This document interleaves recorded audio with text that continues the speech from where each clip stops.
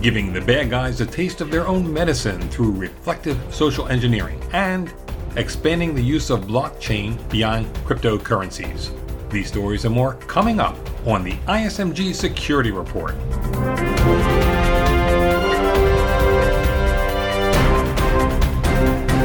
Hello, I'm Eric Chabrow. We start off today's security report with a look at reflective social engineering and how it could be used against cyber criminals who themselves use social engineering to fool users into divulging personal information that often leads to crimes against them. To discuss reflective social engineering, I'm joined by Bank Info Security Executive Editor Tracy Kitten. Hi, Tracy. Hi, Eric. First off, what is reflective social engineering?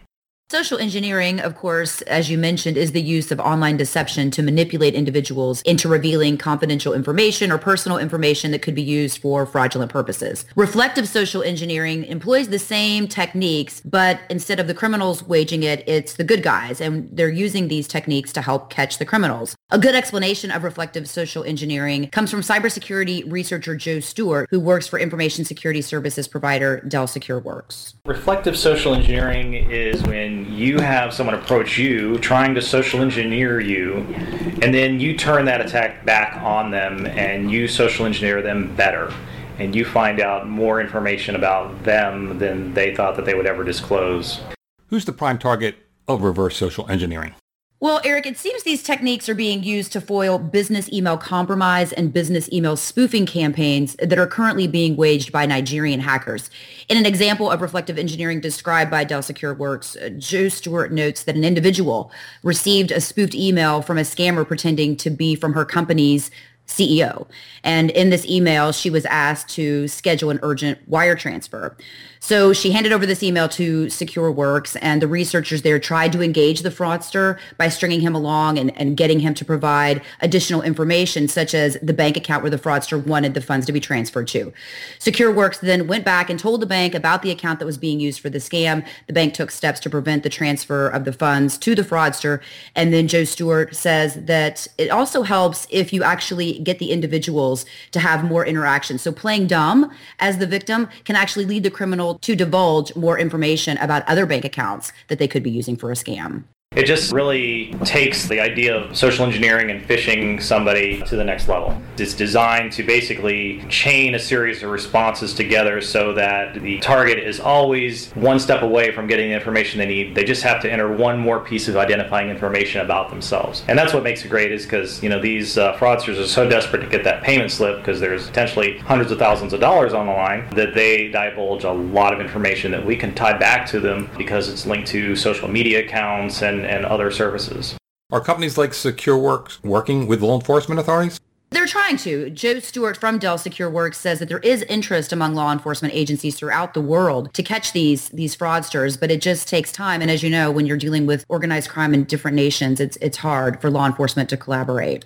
We want to get law enforcement to go after these guys, and by having this, the attribution of these attacks, on hand, we're hoping that by putting them together with the victims and our information, you've got what you need to make a case for prosecution. I know that U.S. law enforcement is very interested in this type of cybercrime.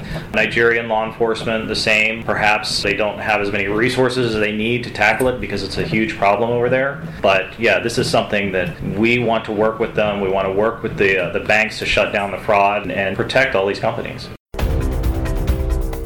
You're listening to the ISMG Security Report on ISMG Radio. ISMG, your number one source for information security news. U.S. federal regulators are mulling the role that blockchain technology could play in advancing the secure exchange of healthcare information. Blockchain is an open-source distributed ledger technology that keeps track of the transactions of cryptocurrencies such as Bitcoin. And blockchain has potential to be applied to other uses beyond cryptocurrency. Its diversity in terms of how it could be implemented is one of the attractive features. It's not just a one-trick pony, for lack of a better word. That's Steve Posnack. He's director of the Office of Standards and Technology at the Department of Human Services, Office of National Coordinator for Health IT. Posnack spoke with Healthcare Info Security editor Marianne Kolbasuk-McGee at the recently concluded HIMSS Healthcare IT Conference in Orlando, Florida. And Marianne joins me. Welcome, Marianne. Hi, Eric. Why does Posnack think blockchain could help secure healthcare IT? Posnick sees the non-repudiation aspect of blockchain as being important. Also, as a distributed ledger, he says organizations wouldn't need centralized management over data, and that's a potential benefit for adopting blockchain. In addition, Posnick says that he's encouraged by blockchain's ability to automate and make more efficient human processes as well as adjudicate certain relationships among different people and organizations. So is ONC sold on blockchain? Not necessarily. Posnick says other distributed ledgers are also worthy of review. It's not that blockchain is a clear winner. It's certainly an industry favorite at this point, but there are a number of different techniques and trade-offs that are involved in how blockchain's approached. I think we need to better understand from a healthcare industry perspective. Is ONC getting help in evaluating blockchain? ONC has been soliciting ideas for how blockchain can help healthcare organizations and received a number of white papers on how it could be used in the secure exchange of medical information or in payment processes. Posnick says some of the experts point out that distributed ledgers would work best with other technologies. A lot of the submissions that I was able to read included a number of different components that needed to converge together as a full blockchain solution. So not only the blockchain technology, but also other components of cryptography and identity management, etc., that are involved in creating a full solution. In the payment context, it was around smart contracts and the use of blockchain there. In the information exchange context, you look at a way to create a longitudinal record. So lots of really creative thinking involved in some of the submissions. A lot of them require an investment and an approach to pilot out some of the prototyping and proving that the theory behind the writing could be turned into practice.